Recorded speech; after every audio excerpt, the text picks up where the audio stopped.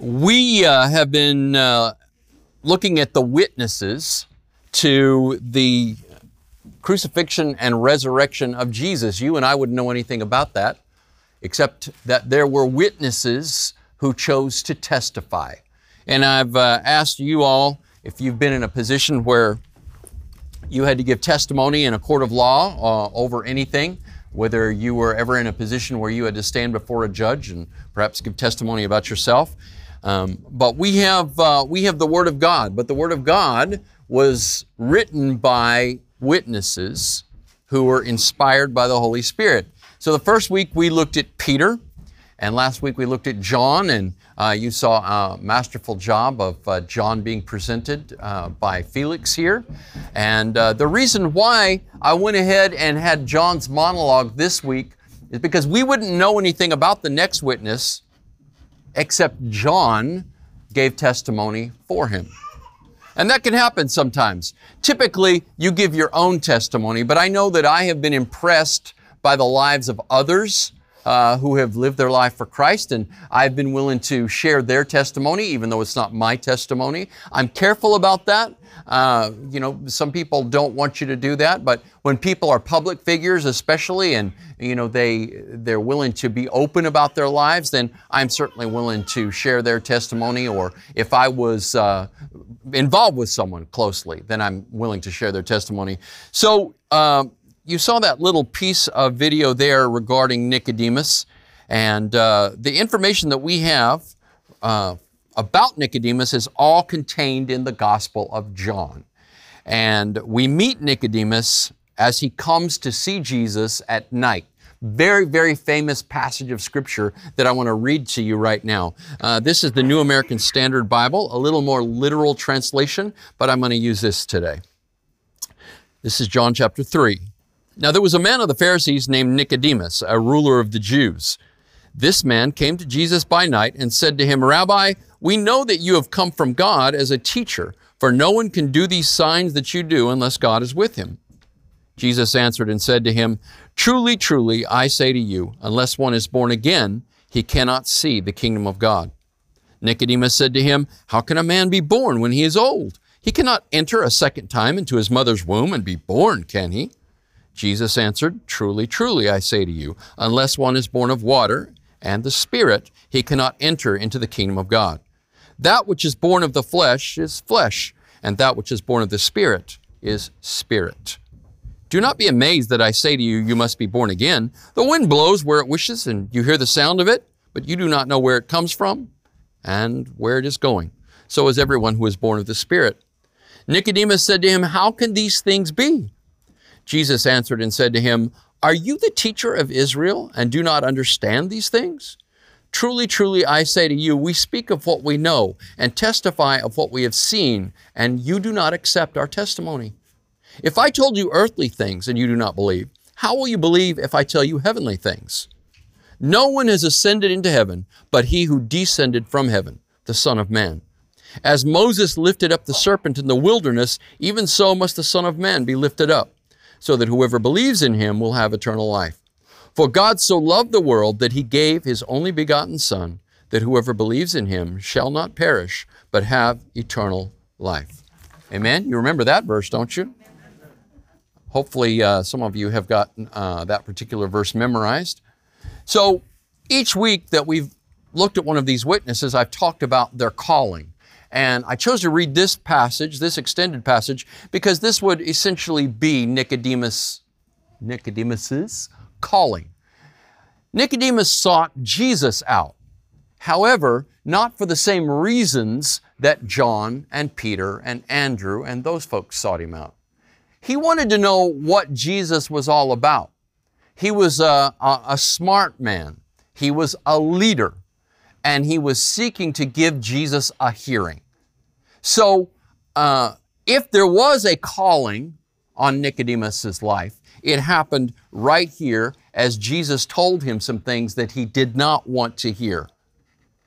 See, Nicodemus was a Pharisee, and that's the substance behind the video that you observed earlier about the 613 laws. It was calculated back then how many laws there were actually are actually found in the Old Testament. You and I might think, well, there's 10, the 10 Commandments, right? And that's foundational. That was given at Sinai. But as the Pharisees, who were very, very intent on keeping the law, combed through the Old Testament, they counted up 613 laws. Well, I don't need to repeat what the actor in the video indicated. That would be an overwhelming thing. But you know, the Pharisees felt like they were up to the task. In fact, not only did the Pharisees seek to keep those 613 laws, they built what they called fences around the law, which were traditions that people were to uphold so that they would make sure that they didn't even get close to breaking the law. Okay, here's a tradition that made it into your Bible. I've mentioned this on a number of occasions in here. The name of God. In Hebrew, there are 4 letters that represent the name of God. Yod, He, Vav, He. We think that that is probably properly pronounced Yahweh. But in order to prevent people from using God's name in vain, in accordance with the 3rd commandment, they wouldn't pronounce it at all. In fact, they substituted the word Lord for God's name. So Yahweh is used over and over and over in the Old Testament, many, many times, hundreds of times. But you're not, except for an occasional translation, you're not going to find it written Yahweh. There was an older understanding of this, and you even hear songs about this, where God's name is pronounced Jehovah. This is incredibly wrong. It misunderstands what was going on in the Jewish Bible. You see, what they did is they took the vowels from the Jewish word or Hebrew word Lord, right? And the Hebrew word Lord is Adonai. Say Adonai. A-O-I. There's your vowels. Adonai. A-O-I. And they put those vowels over, they vowel pointed these words. They put vowels not in between the letters like we do. They put them over and under and sometimes in between letters. But this was so that they, many, many hundreds of years after people stopped speaking Hebrew, they were speaking Aramaic. That was the common language. But many years after that, they would still be able to pronounce the Hebrew. So the Masoretes put these vowel points in. Every time the Masoretes, this group of people that were preserving the Scripture, these very devout Jewish people, every time they encountered God's name, Yod, He, Vav, He, they put the vowel points for Adonai over that, right? So what happens when you take A, O, E, or A, and put it over Yahweh? Yehovah. Except the Germans couldn't pronounce a Y, so they made it a J. Je-ho, and they didn't use a W either, they used a V. Va. There it is. Jehovah is not God's name. Stop using it. I understand how devout people are about it. That's not God's name, right? Your best bet is to do what the Jewish people did and still do. Jewish people today won't even spell out the word God. They put a line in there, and this is building a fence around that commandment that says, do not use the name of the Lord in vain. Now, I gave you something that's common and used today, but there were many, many boundaries that the Pharisees created, ceremonial washings and certain things that you could not do on the Sabbath. The Sabbath was for rest and the Sabbath was for worship, but they created many, many, many auxiliary rules about the Sabbath. And I won't go into all of them, but I'll give you some silly ones. A woman was not to look in the mirror on a Sabbath. Now, why would that be? Because she might be tempted to pull out a gray hair, and that would be work, and thus breaking the Sabbath. They would not eat an egg that was laid by a hen on the Sabbath. Why? The hen worked. This is what the Pharisees were like. If you want to read what Jesus had to say to the Pharisees, read Matthew chapter 23. Pastor Craig's already been through all of that. He didn't have very kind things to say. Now, this wasn't because they were just horrible, terrible people. It's because they were human beings that were trying to work up enough righteousness to presumably please God. But Jesus cornered them about the reality that what they were really seeking to do is to get attention from other people. And that's why Jesus said you're not supposed to do your righteous works out in front of people so that you can be seen by them. So now that you understand what Pharisees were, I want you to realize Nicodemus was one of them. You know who else was a Pharisee? The Apostle Paul. His name was Saul prior to that, and he was persecuting Christians. He was also a Pharisee. Some Pharisees were interested in the coming of Messiah to the degree that they were willing to consider that Jesus could perhaps be this Messiah. And so we have this Pharisee named Nicodemus who comes to Jesus by night. We don't have his testimony from him. We have his testimony from John. So as we consider his character is bound up in this profession as a Pharisee. And I say profession because it was definitely a full-time job to be a Pharisee. But in addition to being a Pharisee and understanding his character that way, I want you to consider that he was also a seeker. He was interested in finding out about Jesus. Some of the other Pharisees just made up their mind. As a matter of fact, we have another encounter between Nicodemus and the rest of the Pharisees, or an encounter, in John chapter 7. At the end of the chapter, they're talking about Jesus and speaking against Jesus, and Nicodemus says, wait, do we judge a man without hearing him out? And then they turned on him. His own people turned on him. His own sect turned on him, and they said, no prophet comes from Galilee. Look it up. They're basically belittling him. I also want you to understand that this was no ordinary Pharisee. It says that he was part of the council. That was the Sanhedrin. This would be kind of like a cross between the Supreme Court and the Senate in our country. I guess the head, the high priest, would be a lot like the president in our country. Now, we have secular politics, but that was not the case with these folks. They had a monarchy originally, but God set the nation up to be His people, and He was going to be the only monarch. Nonetheless, this is the type of person we're dealing with. We're dealing with a curious Pharisee who's also somewhat of a politician. If he was on the Sanhedrin, then he was well respected, he was well thought of, and he had his reputation to consider. Now, when did Nicodemus come to Jesus? At night. Well, why would you come to somebody by night? Bearing in mind, this is during a time when you didn't have street lights burning everywhere, right?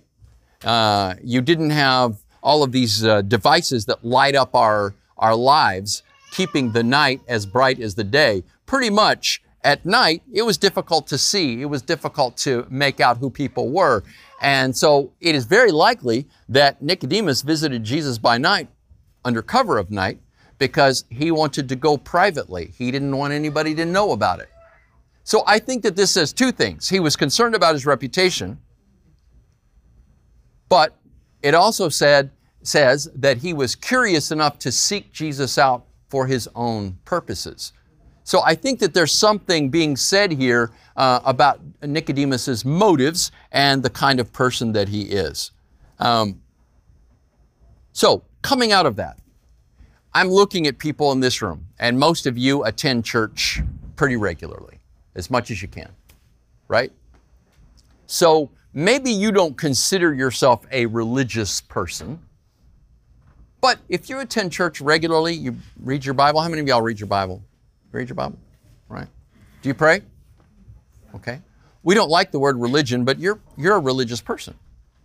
It doesn't always have to be a bad thing. It doesn't always have to be a bad word, okay? It just depends on where that's aimed. See, the question that I want to ask you, and the question that Jesus really was drilling into Nicodemus is, do you trust your own righteousness? Do you trust your own morality? Do you trust your own religious expression, upbringing? Or do you trust Jesus? See, there's a big difference between those. We can come out of environments where we're not terribly religious. I wasn't raised in a very religious home, But I came to know the Lord Jesus when I was 16 on my own. Won't go into my testimony, although I might share a little bit of that again on Easter, because it was Easter Sunday when I gave my life to Christ. But I wasn't a terribly religious person. But you know what I've noticed over time as I've attended church, even a church like ours that doesn't strive to be very religious, is that I start getting comfortable with my own faith expression and unwittingly start relying on my own self, my own religiosity, if you will. And that moves me further and further from a very real and vital relationship with Jesus. And I wonder if you're anything like me. I wonder if you're anything like Nicodemus. Are you proud of your religion? There are people today that are proud of their sin. Nicodemus probably didn't think he sinned or wasn't conscious of sinning very much. But Jesus immediately spoke to Nicodemus in a way that Nicodemus wasn't expecting. You see, Nicodemus complimented Jesus. So this is a very well-respected man who is recognized as a teacher in Israel. Now, they didn't just throw that word rabbi around. They didn't just call anybody rabbi. You know, somebody just decides to be an itinerant teacher and Pharisees will call them teacher. That wasn't the case. In fact, I will say that there were probably not many Pharisees who would be willing to step that far out on a limb and call Jesus rabbi. But this particular Pharisee did.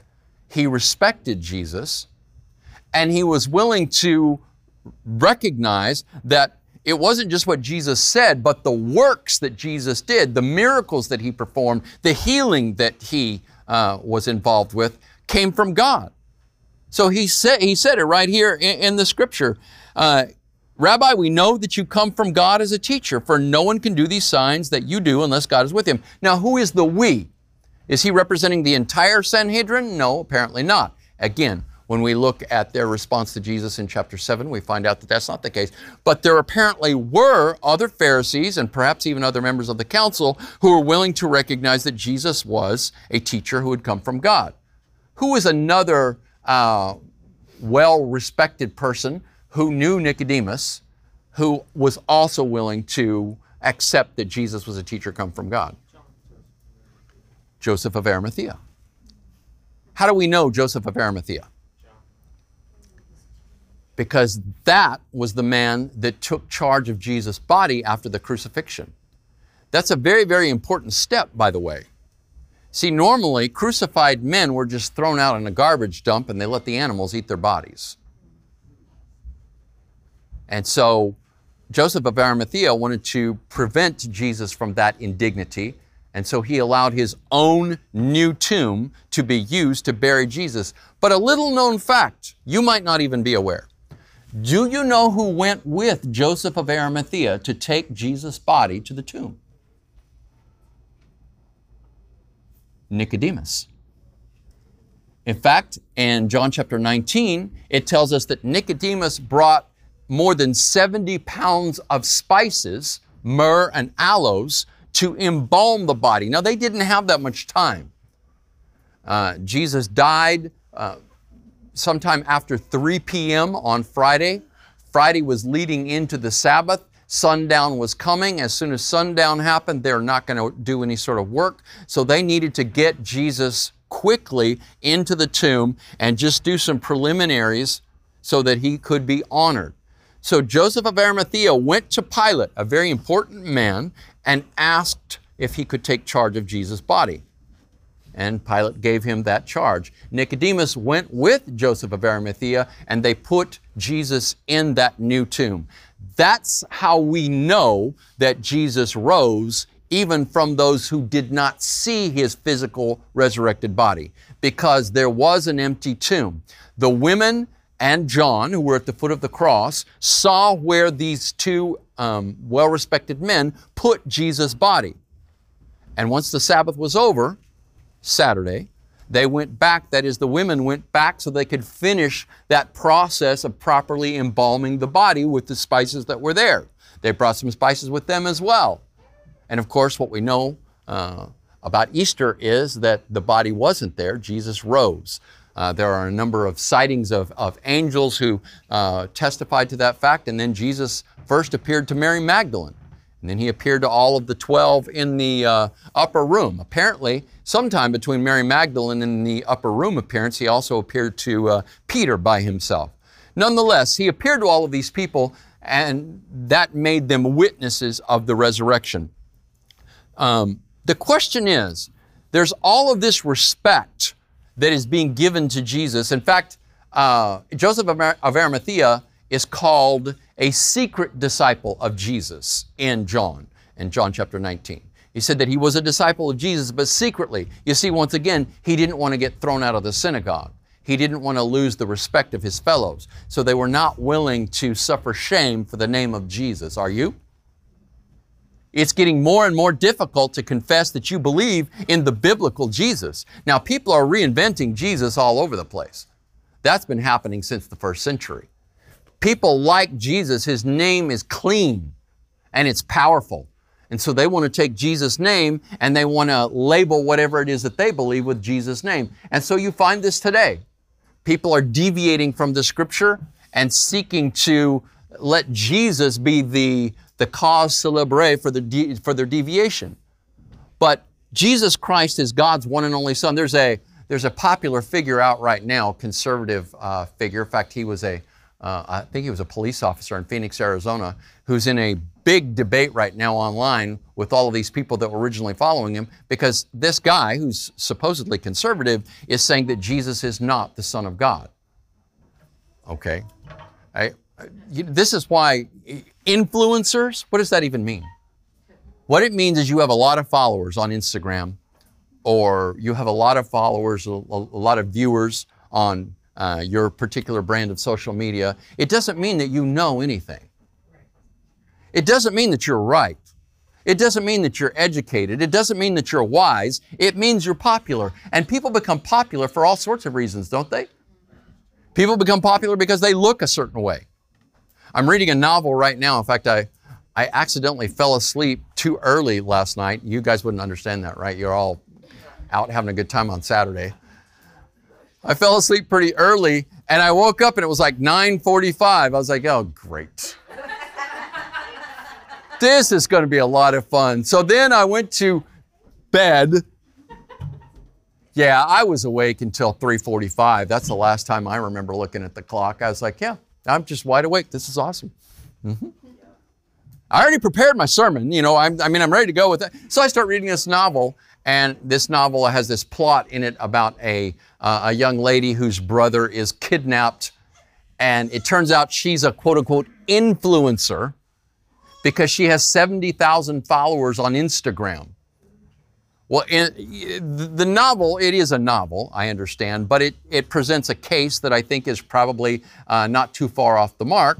In the novel, this young lady is popular because of one particular picture that she took of herself when she was on a trip. She was doing some sort of a travelogue, I guess, with Instagram, taking pictures of herself in various places and asking people to tell her where she was. But apparently this famous picture that she took of herself she was standing in the mist and you couldn't tell whether she was clothed or unclothed. Well, yes, you can be famous by posting indecent pictures of yourself online. That doesn't make you anything. You do realize that, right? I think we all would like to, have more people, doing this to all of our posts and, slavering. I mean, about the only time that I have people that are interested in anything I have to say is on my birthday. It's like, hey, happy birthday, okay. Facebook tells everybody it's your birthday, and they're like, okay, I'll tell that dork a happy birthday. So I feel popular for one day out of the year. That's when I take off the... long ago, I had some young people that I was seeking to shepherd who would post random stuff on my Facebook page, so I took that off, the ability for people to post stuff on my page a long time ago. But I turn it on once a year so y'all can say happy birthday to me, right? Because I'm craving that attention. I need to be popular. I need to be famous. See, the thing is, people achieve these levels of fame, But then if their opinions are not well liked by the Illuminati, the people in power, then they get quote unquote deplatformed, right? And, you know, we can argue over whether or not you think that's a good idea, but we do live in a country that still guarantees free speech. And so if your opinions are not acceptable to those who are in power, Facebook, Amazon, YouTube/Google, then they can just take you off. Right now, Amazon has changed its policy and they are regularly removing conservative books from their platform. Did you know that over 80% of the books that are sold now in this country are sold through Amazon? So Amazon, without any oversight, without anybody being elected, has simply made an executive decision to remove people whose opinions they do not agree with. Now, I won't go into the kind of filth that they do publish and that they are willing to support. There's horrendous stuff out there, most of which I found out about when I read this article regarding Amazon's policy. And they were saying, yeah, and this, well, I can give you two of them. You can still get Mein Kampf. You know what Mein Kampf is? Yeah, Adolf Hitler wrote that. It kind of was the bedrock of the German front of World War II. You can get Karl Marx's work. But there are books by Dr. Seuss that you can't get now. Wait, not only has Amazon made sure that you can't get them, but eBay has combed through their auction site, making sure that nobody can resell these offending books by Dr. Seuss. Listen, maybe they have some offensive stuff. I don't know. I haven't read those books. Apparently they're from his earlier work and this and that and the other thing. But the point is, there are people out there that can tell you that your opinions are not acceptable and they deplatform you. Well, why am I saying this in the midst of a message about Nicodemus? Because I think that Nicodemus and Joseph of Arimathea were afraid of being deplatformed. They didn't want to get kicked out of the synagogue. They wanted to be okay with their people. You know, Nicodemus, I'm sure, didn't want to get kicked off the Sanhedrin. So the question is, the real question is, what do we make of secret disciples? Are they really disciples? Well, if you understand the term disciple to just mean a learner, then sure, they're seeking to learn more about Jesus. But if you're talking about somebody that has chosen to give their life to Jesus, Jesus made it real plain. Unless you deny yourself and take up your cross and follow me, you can't be my disciple. What does it profit a person to gain the whole world and lose their soul? In fact, Jesus said, if you deny me before other people, I will deny you before my Father in heaven.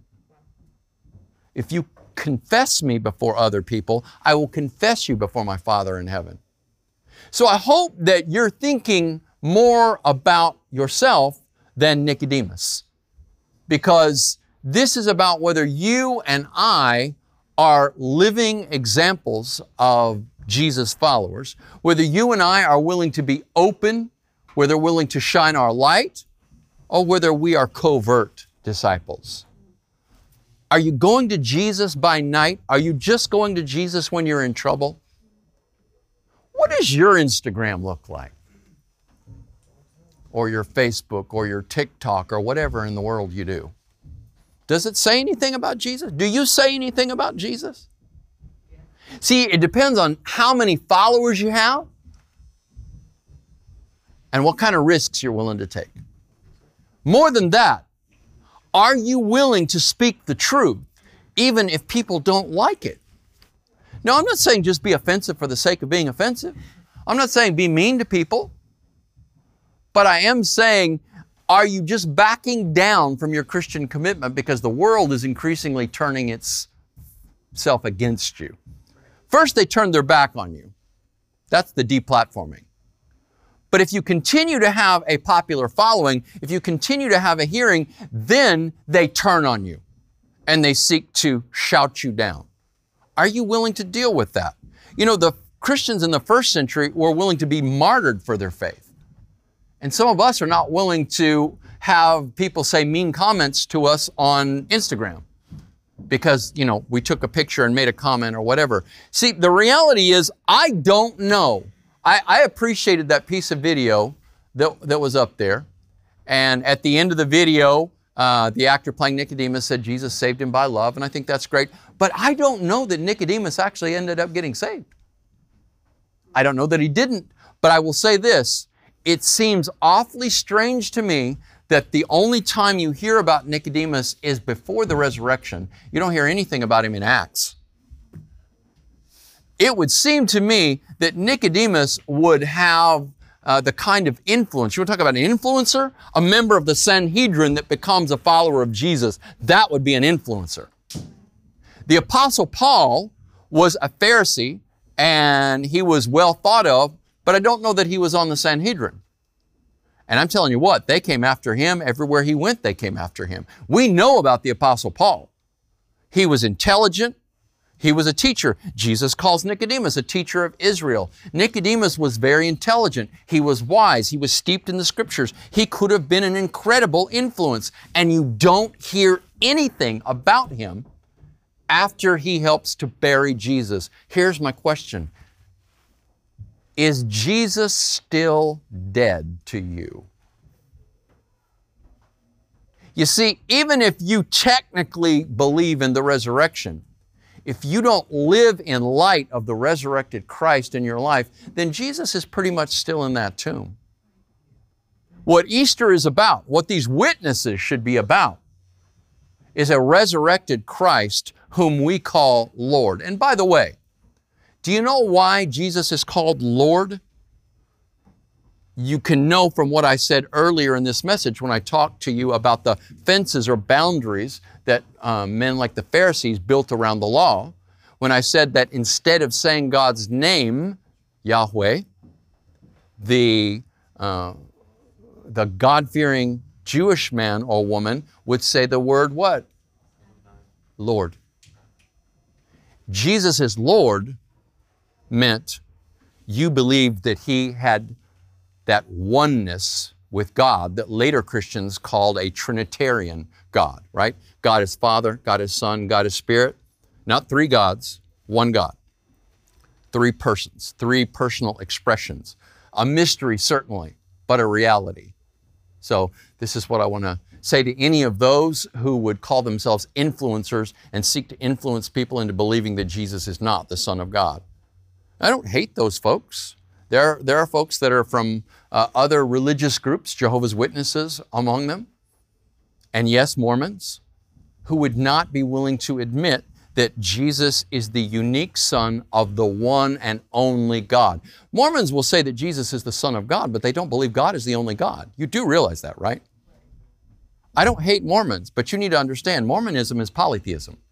Do you know what polytheism is? It means they believe in many gods. It gets worse. They believe you can become a god. It gets worse. They believe that God, who is God over this planet, was once a human being. No, not God became a human being in Jesus, was once a human being and worked Himself into the job. And you too can work yourself into the job. This is why you and I need to be very careful. When we're willing to have relationships with people, we can love them, we can have relationships with them. We can agree with, a common morality or a common footing on certain issues of freedom of speech and freedom of religion. I think Mormons should be allowed to ride around on their bicycles and preach their Mormon gospel. But it's not true. Okay? And so if I represent Jesus, I'm representing the Jesus that Scripture teaches about, not Scripture and another book that was written 1,800 years later, i.e. the Book of Mormon. Right? Jesus is the one and only Son of God. Muslims believe in Jesus. They believe that He was a great prophet. They do not believe He's the Son of God. When you say Jesus is Lord, that's what you're saying, or you need to stop saying it. And by the way, that's what saves you. The Scripture says, whoever will call upon the name of the Lord will be saved. You can't call Jesus Rabbi and be saved. Nicodemus called Him Rabbi. Jesus is more than a good teacher. You can't call Jesus prophet and be saved. You can't deny that Jesus died on the cross. Muslims deny Jesus died on the cross. You can't deny that Jesus rose from the dead. There are a number of denominations that want to, quote unquote, spiritualize that. Well, Jesus really died. It was just His spirit that lived on. No, Jesus physically, visibly rose from the dead and still occupies a physical, supernatural physical, but physical body today. Amen? You see, Jesus took on the full nature of a human being. He had the full nature of God, and He took on the full nature of a human being. This is why, as difficult as it is, it's as difficult as maintaining the Trinity, we say that Jesus was 100% God and 100% man. You say, well, that's 200%. Well, what can I tell you? Those two natures were inextricably connected in Christ, and, are you listening, are still connected in Christ. Are you listening? Jesus isn't floating upstairs somewhere, floating around in the sky, floating around the stars somewhere, right? Jesus has a physical, supernatural, resurrected body that He is occupying right now. And He is the firstborn among many brothers and sisters. In other words, that resurrected body is what you get when you call Jesus Lord and when you endure to the end. Amen? Amen. So, hopefully you've taken a little time and you have laid your life down alongside this fellow named Nicodemus. But I will say to you what Jesus said to Nicodemus. You can't get there on your own righteousness. You have to be born again. That word in Greek means to be born from above. Here's 3 scriptures that back that up. You heard Jesus say it in John 3 earlier, but earlier in John chapter 1, the apostle writes, but to all who did receive Him, that's Christ, who believed in His name, He gave the right to become children of God, who were born not of blood, nor of the will of the flesh, nor of the will of man, but of God. You have to be born from God. Listen to what Titus says, Titus 3:5. He saved us not because of works done by us in righteousness, but according to His own mercy, by the washing of regeneration and renewal of the Holy Spirit. That's the Apostle Paul to Titus. And then this final one from 1 Peter. Since you have been born again, not of perishable seed, but imperishable, through the living and abiding Word of God. So here's the question. Are you relying on your own righteousness to get into heaven? Have you been born again? What needs to happen is you confess Jesus as Lord, and you open yourself up, and His Spirit comes inside, and He gives you a new birth, a new start, a new life.